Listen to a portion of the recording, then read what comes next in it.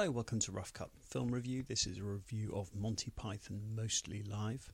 I saw this in charming Lyme Regis while on holiday, and I had the privilege of paying £15 to see it. As this was a live streaming from the O2, or Millennium Dome as they used to call it, there was lots of hanging around and getting a sore bottom before anything began, and then there were sections of delay. So the whole thing lasted what seemed like 2 weeks.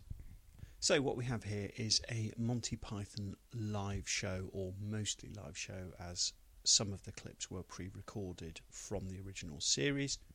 So here what we've got essentially is the ageing, surviving Pythons reliving some of the old classic scenes and their classic skits from Monty Python, with some of the original stuff spliced in there as well. Quite rightly, there is a lot of goodwill towards the Pythons, as they genuinely were pioneers in a field that has very few pioneers and an awful lot of people copying them. I probably consider myself to be a fan of the Pythons, but not universally so, as with most sketch shows. There are bits I really like, bits I'm not so keen on, and you've got to sort of cherry pick what works for you really. And as the live show goes on, that's very much the case here. There's bits I really enjoyed and other bits I was less keen on. I think Terry Gilliam's surrealist artwork stuff has probably held up the best for me. It all still looked really good. All the surrealist stuff works really well, and the original skits that they interspliced into it that were, pre-recorded way back when, were really good. I really enjoyed them, particularly the athletes. I also surprisingly enjoyed the numerous dance numbers. In fairness, I think this was something to do with the beautiful dancing ladies, who were very distracting. And the Pythons at times looked a little bit lost in amongst all the razzmatazz on this enormous stage. But also, when the beautiful dancing ladies came out with fake plastic breasts, I did feel not tremendously enlightened, I think it's fair to say. So basically, it's an enormous, spectacular show. Comedy, unless you like Adam Sandler films, tends to move on quite quickly. A lot of the classic scenes, I'm thinking of The Dead Parrot, have held up really well.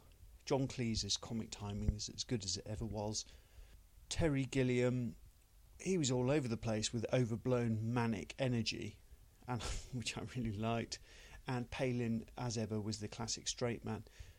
You could see there was some reliance on cue cards from some of the Pythons.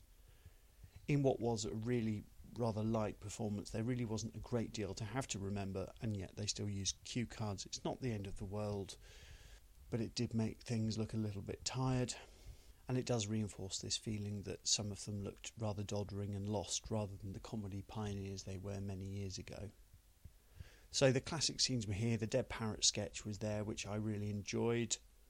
I think it never really ran the risk of becoming a classic.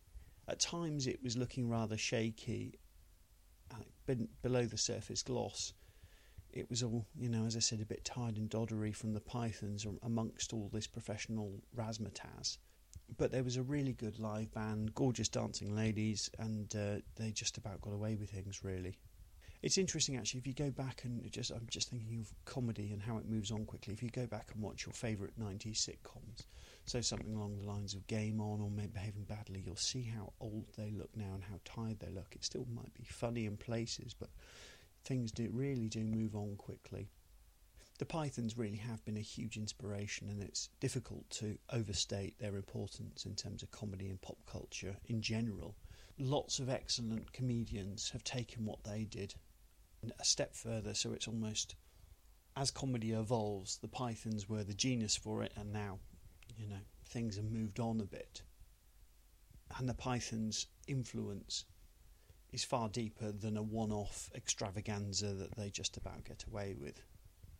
I saw the Book of Mormon, I think it was earlier this year. The guys that make South Park, they made the live show, the Book of Mormon, and I absolutely loved it.